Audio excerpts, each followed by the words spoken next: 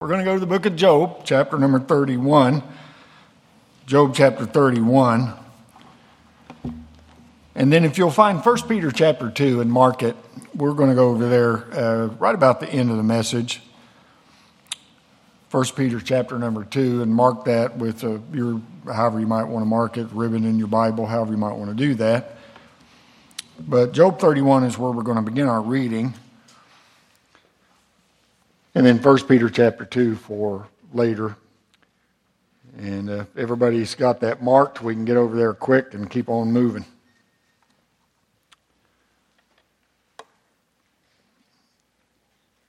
I'm going to read several verses here and then pray, and we'll be seated. And then I'm going to read the rest of the chapter. It's 40 verses, and it's Wednesday night, and I'm going to have mercy on you and not make you stand through the whole 40 verses. But I think it's important that we read the chapter. And then we'll go back through it. But so we're going to read, beginning with verse number 1, Job 31, in verse number 1. The Bible says, I made a covenant with mine eyes. Why then should I think upon a maid? For what portion of God is there from above? And what inheritance of the Almighty from on high? Is not destruction to the wicked, and a strange punishment to the workers of iniquity? Doth not he see my ways, and count all my steps? If I have walked with vanity, or if my foot hath hasted to deceit, let me be weighed in an even balance, that God may know mine integrity. Like I said, leave your Bible open there. We're going to do some more reading in here in just a minute. I've titled the message tonight, I Rest My Case. And I believe God has something for us. So we'll pray and we'll get going. Heavenly Father, we do thank you, Lord, for the Bible and the lessons that it has for us and the direction.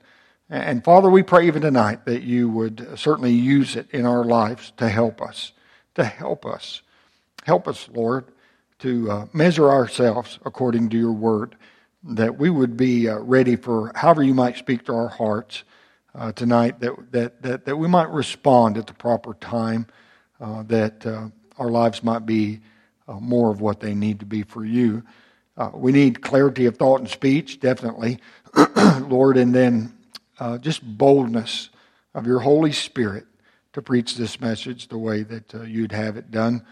Lord, please help us. We just pray for that liberty to preach tonight, Lord, the power that we need that can only come from you. We're trusting you for these things and ask it all in Jesus' name. Amen and amen. Thank you so much for standing for the reading of the Word of God. And please be seated. We'll continue on there in verse number 7. Let me wet my whistle just a tad.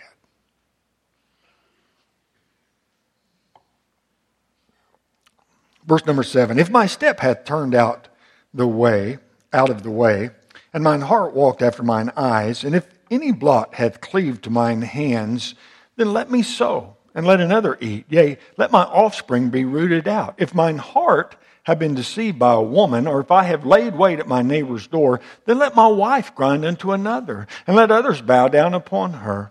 For this is a heinous crime. Yea, it is an iniquity to be punished by the judges. For it is a fire that consumeth to destruction, and would root out all mine increase. If I did despise the cause of my manservant or my maidservant, when they contended with me, what then shall I do when God riseth up? And when he visiteth, what shall I answer him? Did not he that made me in the womb make him? And did not one fashion us in the womb? If I have withheld the poor from their desire, or have caused the eyes of the widow to fail, or have eaten any morsel myself alone, and the fatherless hath not eaten thereof, for from my youth he was brought up with me as with a father, and I have guided her from my mother's womb. If I have seen any perish for want of clothing, or any poor without covering, if his loins have not blessed me, and if he were not worn with the fleece of my sheep, if I have lifted up my hand against the fatherless, when I saw my help in the gate, then let mine arm fall from my shoulder blade, and mine arm be broken from the bone. For destruction from God was terror for me, and by reason of his highness I could not endure. If I have made gold my hope, or have said to the fine gold, thou art my confidence. If I rejoiced because my wealth was great, then because mine hand had gotten much. If I beheld the sun when it shined, or the moon walking in brightness, and my heart hath been secretly enticed, or my mouth hath kissed my hand, this also were an iniquity to be punished by the judge. For I should have denied the God that is above, if I rejoiced at the destruction of him that hated me, or lifted up myself when evil found him. Neither have I suffered my mouth the sin by wishing a curse to his soul. If the men of my tabernacle said not, oh, that we had of his flesh, we cannot be satisfied. The stranger did not lodge in the street, but I opened my doors to the traveler. If I covered my transgressions as Adam by hiding my iniquity in my bosom, did I fear a great multitude, or did the contempt of families terrify me, that I kept silence and went not out of the door?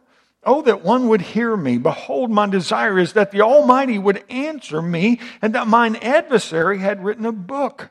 Surely I would take it upon my shoulder and bind it as a crown to me.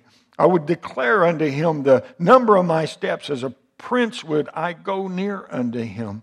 If my land cry against me, or that the furrows likewise thereof complain, if I have eaten the fruits thereof without money, or have caused the owners thereof to lose their life, let thistles grow instead of wheat, and cockle instead of barley.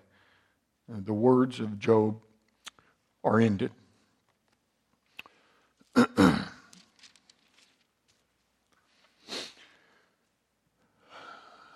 That's quite a chapter. A testimony of Job. You know, an affidavit is a voluntary written statement of an individual that has presented is presented as evidence in court. It's a sworn statement made under oath in which a person sets forth the facts of a case. And they tell what they know, and then they swear to the truthfulness of the evidence that's presented. And in doing so, they know that they could suffer the consequences of making a perjured statement. So the person making the affidavit takes an oath, and their statement is recorded and then it's filed. And if the statement is found to be false, it could result in punishment. Now, giving a witness like that under oath is really an ancient practice. One of the earliest witnesses that we have of that practice is here in Job chapter 31. Job swears here to his innocence in 4 big areas of his life. And he gives testimony to his character, he gives testimony to his actions, his desires, and to his heart. And as he does so, he invites serious judgments upon his life if that testimony is proven false. For example, in one point, and you probably saw it there, he basically says, if I was able to help the poor, and I kept my money for myself in my hand, may my arm fall off my shoulder and my other arm be crippled. I mean, he said that. If I've done that, man, just let me be without arms. So this is Job's final defense. And in it, he takes a very bold and honest stand of his integrity and how he has been through all of this. He claims a degree of character, really a degree of character that few men could even match in this sworn affidavit, if I can call it that tonight. He talks here about the sins that he shunned. And it starts out like this, verse number 1 again. I made a covenant with mine eyes. Why then should I think upon a maid? For what portion of God is there from above, and what inheritance of the Almighty from on high? And so he said, I have sinned. I have shunned the sin of pride. Now, verse number 1 there is, it's many times it's quoted in the context of lust. But that's not the sin that Job was addressing here. I mean, it's very good that we would make a covenant with our eyes, not to think upon a maid, but stay with me here. Come on, it's good. Come on, all you men say amen. We need to make a covenant with our eyes. Anyway, but that's not what he's addressing here. A maid in this context was a single woman of a marriageable age, still within the household of her father. And if Job was addressing the sin of lust, then it really doesn't make any sense that he would restrain himself from lusting only after single women. I mean, surely a man of his integrity would make a covenant with his eyes not to think lustful thoughts about any women at all. And as a married man, Job's covenant had to do with being a one-woman man. This is it. Got one woman. That's my wife. And that's the only one that gains my attention. He wasn't on the hunt for a woman to replace his wife. He was not keeping his eye open for a woman that he might add as a second wife. Because everybody knows no man can serve two masters. Where'd that come from? Anyway. See, back then, a lot of the Middle Eastern cultures accepted the practice of polygamy. And one mark of prestige back in this time, and power even, was a very large harem. I mean, the more wives that they had. Adding a wife was like being able to buy a Rolex or buy a Rolls Royce or own a yacht. It was a status symbol back during that time. The more women that you could add and the more that you could take care of, I mean, it was an indication of wealth. It was an indication of power. And that was the practice that Job had shunned. Job knew that God's design for marriage was a man to leave his home and cleave to his wife, not his wives. He knew that. Come on, it's a Bible principle. Absolutely so. And Job was more concerned with pleasing God than conforming to the expectations of a world that had departed from God's design. It made sense there. Look at verse 3. Is not destruction to the wicked and a strange punishment of the workers of iniquity? Doth not he see my ways? Talking about God, and count all my steps. And so he was sticking with God, and he said that I'm going to do things God's way. But also he said, I have refrained from the sin of being dishonest. This is very good. Look at verse number 5 there. He says, if I have walked with vanity, or if my foot hath hasted to deceit, let me be weighed in an even balance, that God may know mine integrity. If my step hath turned out of the way, and mine heart walked after mine eyes, and if any blot hath cleaved to mine hands. Now verse 8, then let me sow, and let another eat. Yea, let my offspring be rooted out. So verse number 8 is really the key to understanding these verses. Job claims that he did not conduct business dishonestly to increase his gain. That he was honest in the things that he did. And he also said when other men walked down that path, that he parted ways with them. He didn't want anything to do with that.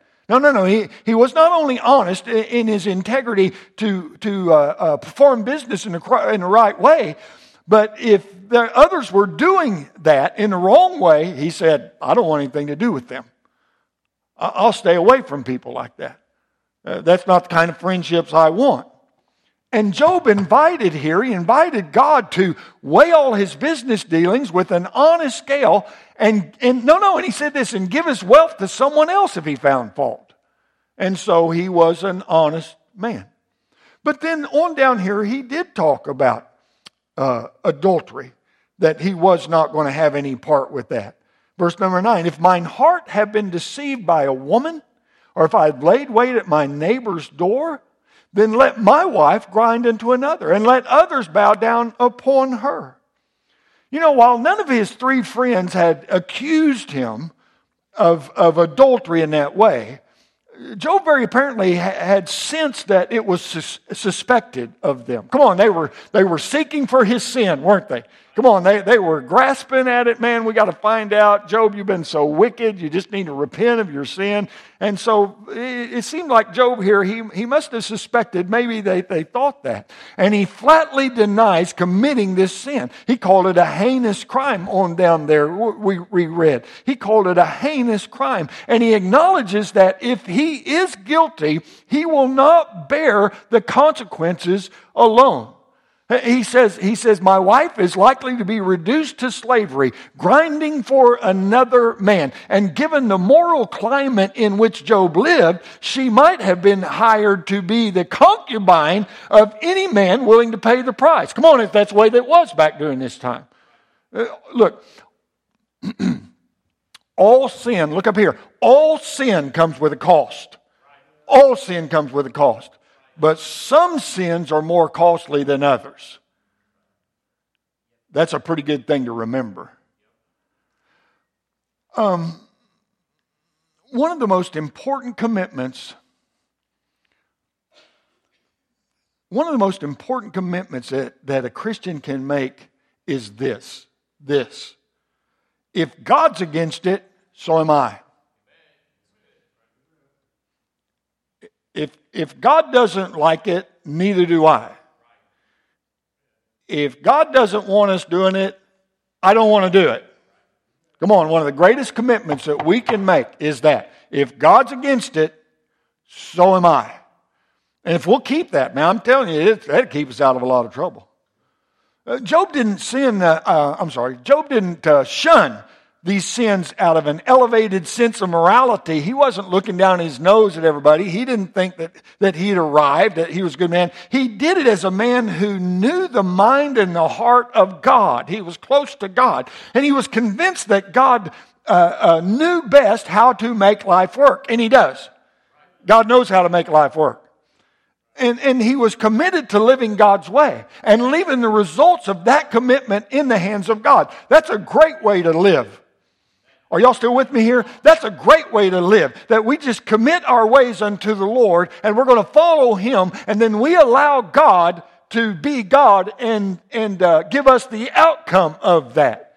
That we do the things that God would have us to do, that we shun the things that God would have us to shun, and we know that if we are doing that with the right heart, the right mindset, that certainly God's results are going to be good as we are committed to Him. But Job also talked about his goodness to others. Now remember, we're looking at an affidavit here. He's swearing to all these things. And in verses 13 through 15, he talks about being fair to his servants. Verse 13, if I did despise the cause of my manservant or my maidservant, when they contended to me, what then shall I do? Now watch this, this is good. What then shall I do when God riseth up? And when He visiteth, what shall I answer Him? Look at verse 15. No, it's great. Did not He that made me in the womb make him? Make who him? That manservant. His servant. No, he's talking about his servants. Did not He, God, that made me in the womb, make him? And did not one fashion us in the womb? He was fair to his servants. He said, man, the same God that made me made him. I'm going to do what I can. Yes, he's one of my servants. And it was the custom of the time. And they had servants back during that time. But I'm telling you, He was taking care of them. He said, same God made me, made him. Why shouldn't I be fair to him? God's fair to me. Come on, this is a great mindset right here that Job is laying out. And he was generous to the poor too. Verse 16, if I have withheld the poor from their desire, if I have caused the eyes of the widow to fail. He was generous to the poor, and he cared for the widow, and he cared for the fatherless. We could go ahead and read down through there. We already read it on down through verse number 23. I mean, he's caring for the widow. He cares about the poor. He's caring for the fatherless. Whatever it took to do what God would have him to do, to live the type of life that God would have him to live. Come on, you say, well, this is just... No, I'm telling you. No. We need some new beginning at this. We need to get a new vision of this. To live the life that God wants us to live. I mean, to renew our vision of who God is and what He wants from us. and then to live that type of life. Come on, it's not going to happen unless we make the commitment. It's not going to happen unless we decide we're going to do it. It's not going to happen unless we decide we're going to change some things that we've been doing for so long that we've gotten very comfortable with. I'm telling you, and this affidavit he's putting out there, Job was trying his best to live for God. Look, Job's primary motive was not a sense of charity. It was not even a sense of selflessness. No. Job gives two reasons here for his generosity. Both he and the poor had the same maker and were in the same image. And it would be a contradiction to claim to love God. Please get this. It would be a contradiction to claim to love God, but to neglect those who bore his likeness. Well, I love the Lord, but, I don't care anything about them. That's not good. And secondly, he knew that God would hold him accountable. And this is very good. You young people need to get this. All of us need to get this. I'm telling you. He knew that God would hold him accountable, and he feared the punishment of God. It's good to have a healthy fear of God. But he goes on, and he talks about his faithful worship of God. Look at verse number 24. He says, if I've made gold my hope, or have said to the fine gold, thou art my confidence. If I rejoiced because my wealth was great, and because mine hand had gotten much, if I beheld the sun when it shined, or the moon walking in brightness, and my heart hath been secretly enticed, or my mouth hath kissed my hand, this also were an iniquity to be punished by the judge, for I should have denied the God that is above.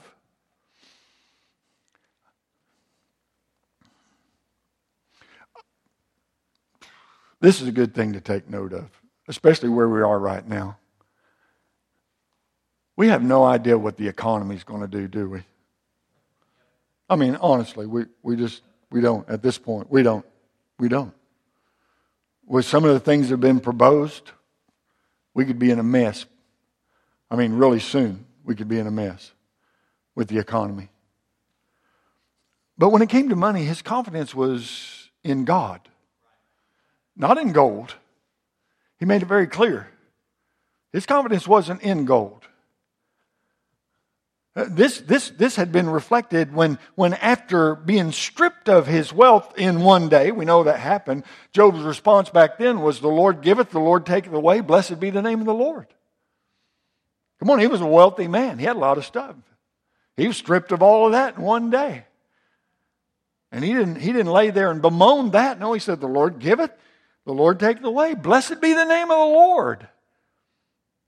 He worshiped the Creator and not the creation. Oh, look, verse number 26. If I beheld the sun when it shined, or the moon walking in brightness, and my heart had been secretly enticed, or my mouth hath kissed the hand. Job rejected he rejected the pagan idolatry so common in his day that worshiped the sun and worshiped the moon. No, it was a big deal back then. And there's still some of that goes on. No, today, in the United States of America, people worshiping the sun or worshiping the moon.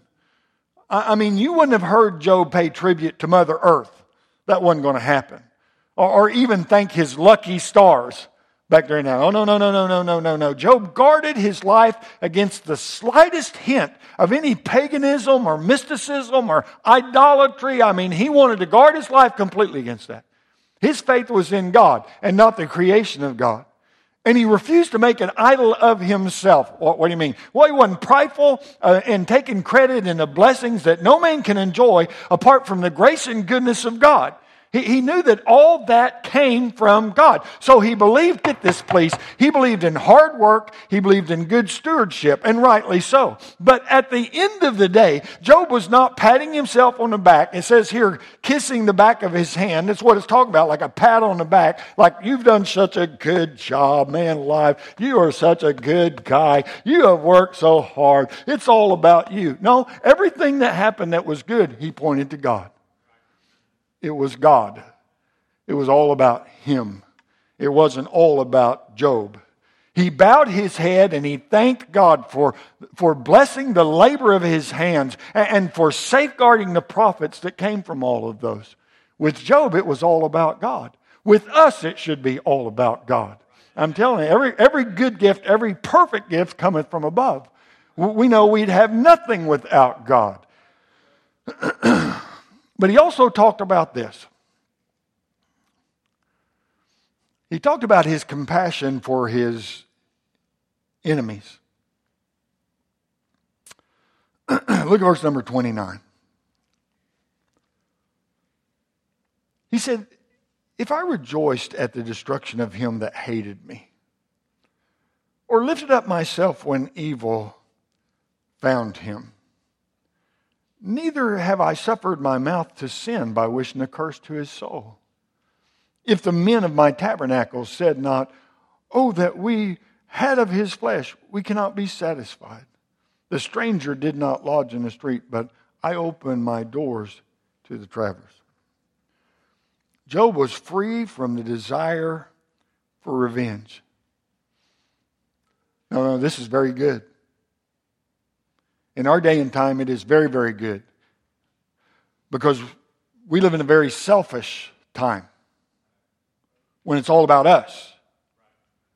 And if somebody does us wrong, it's like, I just can't wait to get back at them. It's not the way we're supposed to be. That shouldn't be in our heart.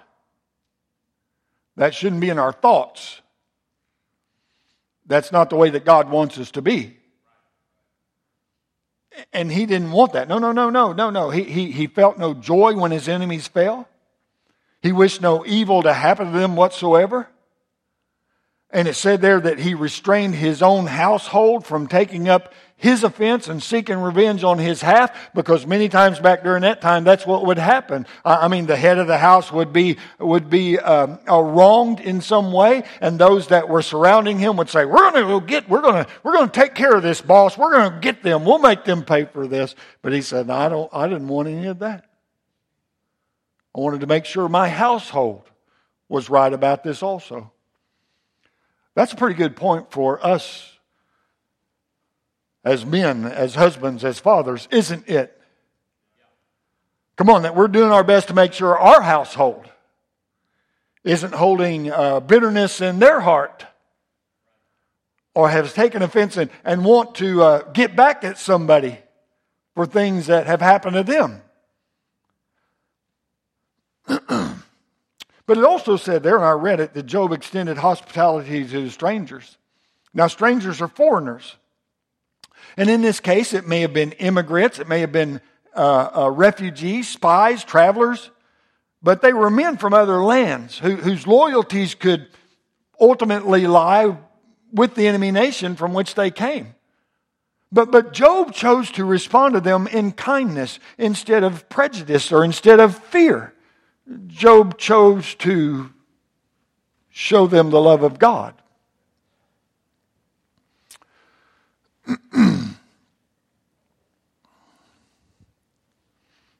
I really appreciated the challenge tonight that Brother Wolfram gave us about trying to get the gospel out to our city. You know, if we're going to do that, we're going to have to decide that we're going to show kindness to everybody. No matter how they act, no matter how they look, no matter what we might think, they all need Jesus.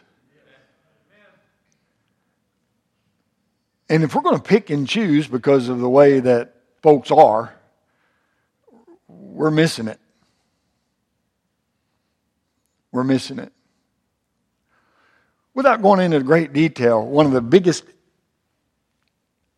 enemies in my life, not long after I got saved, someone that before I got saved, it just probably wouldn't have been a good thing for us to meet up face to face. God dealt with my heart, and I went to him with a Bible that I had purchased for him personally. And I sat on the hood of a car and told him about Jesus Christ and how God had changed my life, and gave him a Bible. and encouraged him to read it. Encouraged him to trust Christ as his own Savior. Now, I'm not blowing my horn. I'm just saying that should be our heart. And we're talking about, new beginnings. We're talking about new beginnings. I want that heart. No, because only God could have gave me that heart. Before that time, it would have been bad if I'd have caught up this guy. It would have been bad. Really bad. But after God saved my soul and changed my heart, all I could think at that very time was, he needs Jesus. He needs to know the Lord. He doesn't have much hope if he doesn't find Jesus. I want to have that heart again. I mean, back being full of that kind of compassion. Going back to the beginning. I want people to know Christ. And it really doesn't matter what they've done to me or how they've treated me or what they've said or whatever. I'm going to pray for them. And I'm going to help them. And I'm going to do my best to encourage them to go the way that God would have them to go. And I'm telling you, that doesn't just happen naturally, does it? That is something that is gained when we decide that we are going to give God control of our heart, our life. Lord, I want to be more like you and less like me. I want you to give me the heart that you have for this world. For God so loved the world that he gave his only begotten Son. I want to have that kind of heart. That I'm willing to do what I need to do to get the gospel out to the city of St. Joseph, America. And that I would be more concerned about their well-being than I am about my well-being. Because we have to remember here, don't we? At this point with Job, he's lost everything. Right down to his health.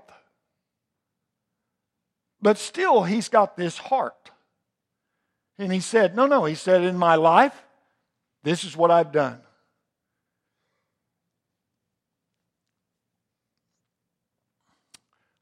There's a big need for this kind of spirit in the United States of America today. But if we are going to reach our city the way we would like to reach our city with the gospel, there's a big need for this at Riverside Baptist Church. That we would just be asking God to give us this type of spirit, this type of mindset. That we're going to do our best to pray for our enemies. It seems like Jesus has something to say about that. We're to love our enemies and pray for our enemies and pray for those that persecute us. That's real Christianity. That's the real thing. No, that's not just the going through the motions, coming to church, carrying your Bible and all that stuff, shining your shoes. This is real Christianity. That we allow God to change our heart. And we're not going to hold anything in our heart against someone that would hinder us from being moved by God to even go into that person that did us the most wrong, if God prompts us to do so. It's just a fact. If God prompts us to do so, we should be willing to go to anyone, whoever God might speak to us about. We should be willing to take the gospel anywhere, because all people need the Lord Jesus Christ. It's the world's biggest need. It's St. Joseph's biggest need.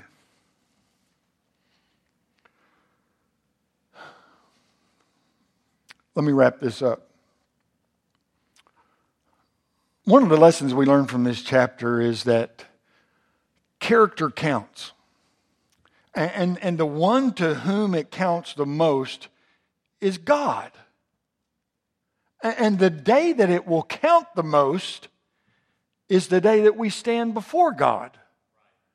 Now I want you to get this. No, look up here. I want you to get this. One of these days you're going to stand before God. I'm going to say it again. One of these days you will stand before God. You'll stand before Him. And you'll give an account of your Christian life. You will give an account. Now thank God we won't be judged for our sin. That was taken care of by the blood of Calvary. Amen.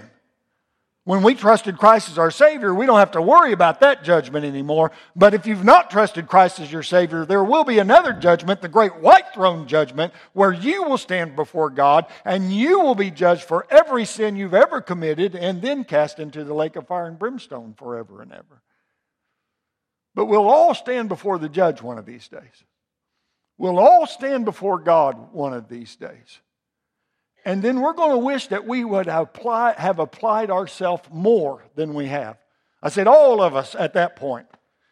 All of us will wish that we have applied ourselves more to what God would have us to do and the life He would have us to live and how He would have us to live it. For sure.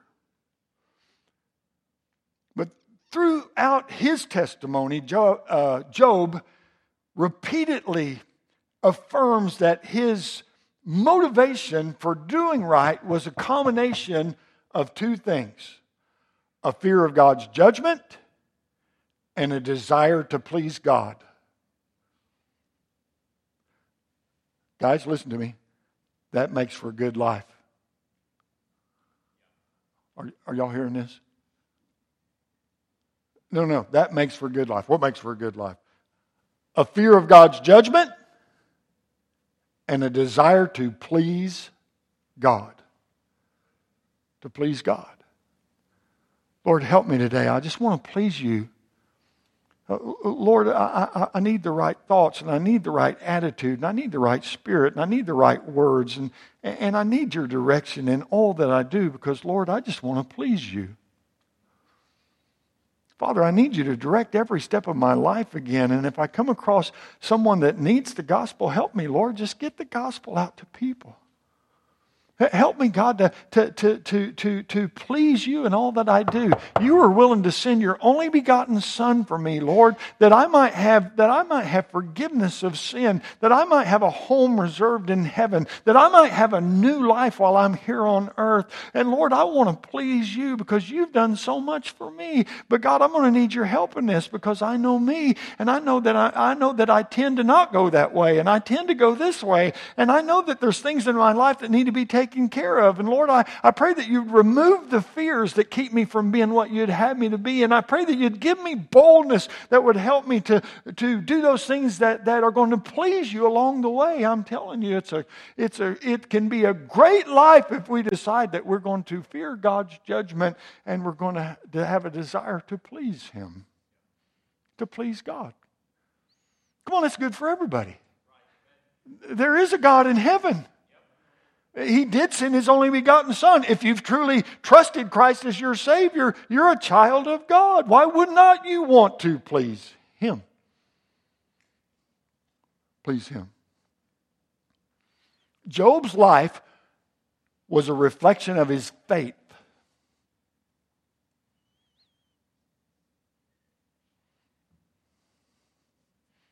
And he models the truth. This is so good. He models the truth for us that beliefs determine behavior. No, get that. That's good. You ought to write that down. Beliefs determine behavior. Because if we really believe that there's going to be a judgment, we really believe that there is a God, we really believe that He sent His Son to die for our sin, we really believe that we've been saved by His grace, we really believe that one of these days we get to spend eternity with Him in a very real place called heaven. We really believe that if people do not trust Christ, they're going to spend eternity in hell. We really believe that God has a purpose for us in this life. I'm telling you, it will affect our behavior. But if we have a flippant attitude about that, well, I believe God, preacher, it's not like I don't believe God. Well, the question is, does your life show it? In all that you do? No, that's a question here. Job's life showed it. that he really did believe God. And if it's true that Job is the oldest book in the Bible and he did not have the canon of Scripture, he was just hanging on to God.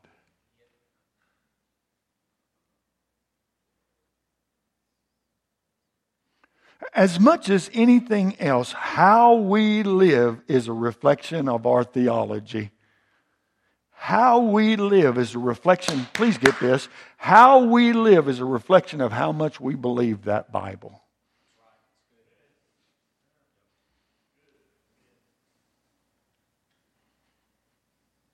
I'm thankful we have His Word. I'm thankful it guides us if we allow it to guide us.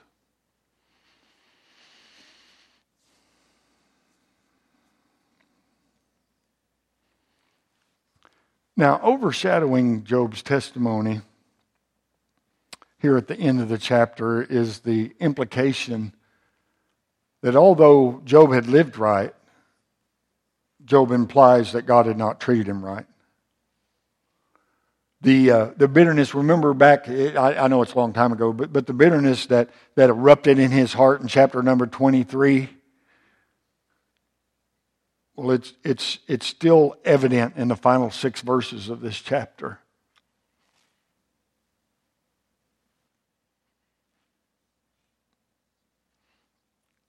Look at verse 34. Come on, I'm going to wrap it up.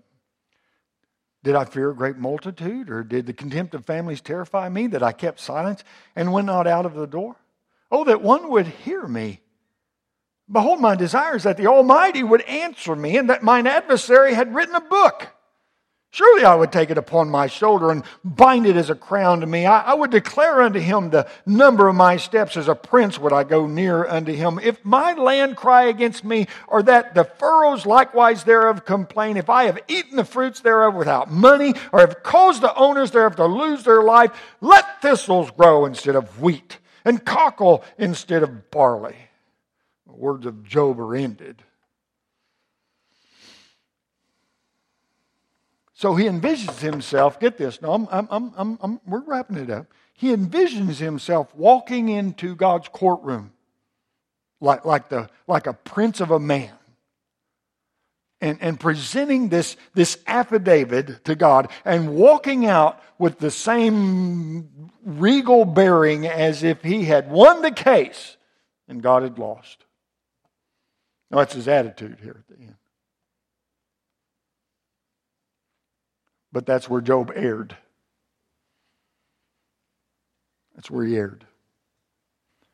All right, come, preacher. Because he's so determined to prove his own righteousness. Get this.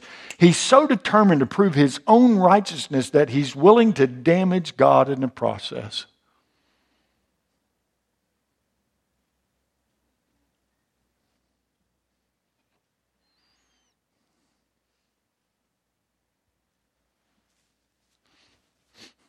Well, how does that apply to us? It applies to people that say something like this. Well, I know what the Bible says, but that's just not for me. I live my life the way that No, I'm right with God. I'm right with God. I know what the Bible says, but I've done everything right. That's a dangerous place to get. Dangerous. Really dangerous. He knows that this is not the way life should work, and he blames God. But we have to understand something here. God is not to blame. We're to blame. What do you mean, preacher? We live in a world that's corrupted by sin. Sin's perpetuated by every generation of men. And the unfairness of life is not a witness to the unrighteousness of God. No. But to the sinfulness of man. Because of man's sinfulness, innocent people suffer. But the most innocent sufferer of all was Jesus.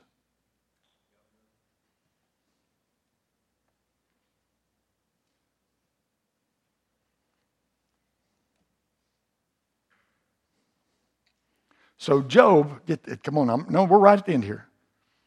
In fact, you can go ahead and turn over to 1 Peter chapter 2.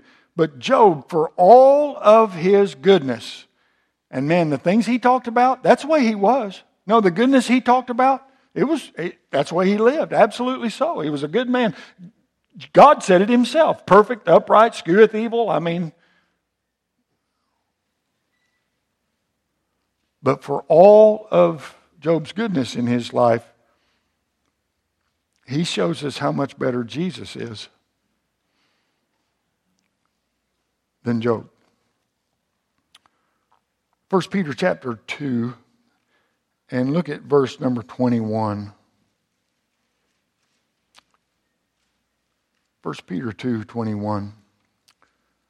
For even hereunto were ye called, because Christ also suffered for us, leaving us an example, that ye should follow his steps, who did no sin, neither was guile found in his mouth, who when he was reviled not again. When he suffered, he threatened not, but committed himself to him that judgeth righteously.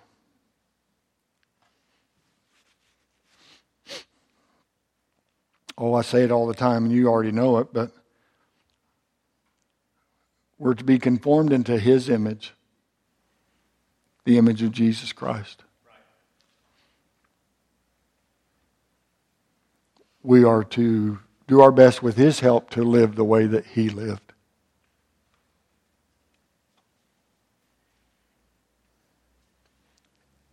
And here, character counts. We should work at having good character. But in the end, all men fall short.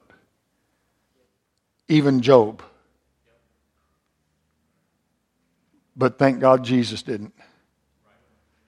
He didn't fall short. He is our example. Not Job.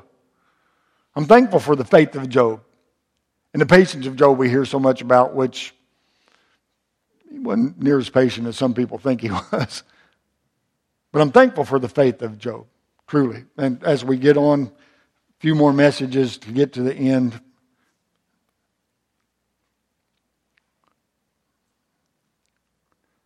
So here's the invitation.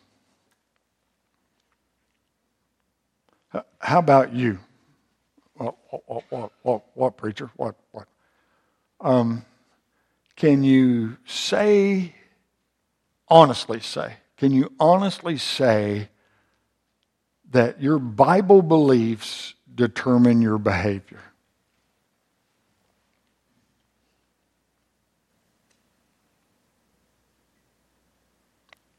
And if not, maybe it's a good time to come ask God for some help. Lord, I want a new beginning here in 2021. I need some things changed in my heart that I can't change by myself. I want to start living my life like I believe every word that proceedeth out of the mouth of God. I want to be everything that you would have me to be, and less of what I already am. Maybe it's time just to come and ask him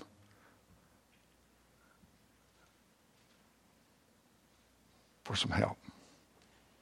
Let's all stand. Stand with me. Our heads are bowed, our eyes are closed. Dear Heavenly Father, bless this time of invitation. Might your perfect will be done in all of our lives, we pray. And thank you for your goodness. In Jesus' name, our heads are bowed, our eyes are closed. Folks are making their way to the altar. You need to come, why don't you? No, you know you need to come, why don't you? Or make an altar right where you are there. Just some time to talk to God. Lord, I need some help this year to be more of what I need to be. And I know that help can only come from you. He's waiting for you. He's waiting for you. Are you everything that you should be for God? Are you? Are you doing your best to live Bible truths? Are you a light that shines? Are you salt to the earth? Are you what God wants you to be? And if not, you'll not be able to be what he wants you to be without his help. It's not going to happen without his help.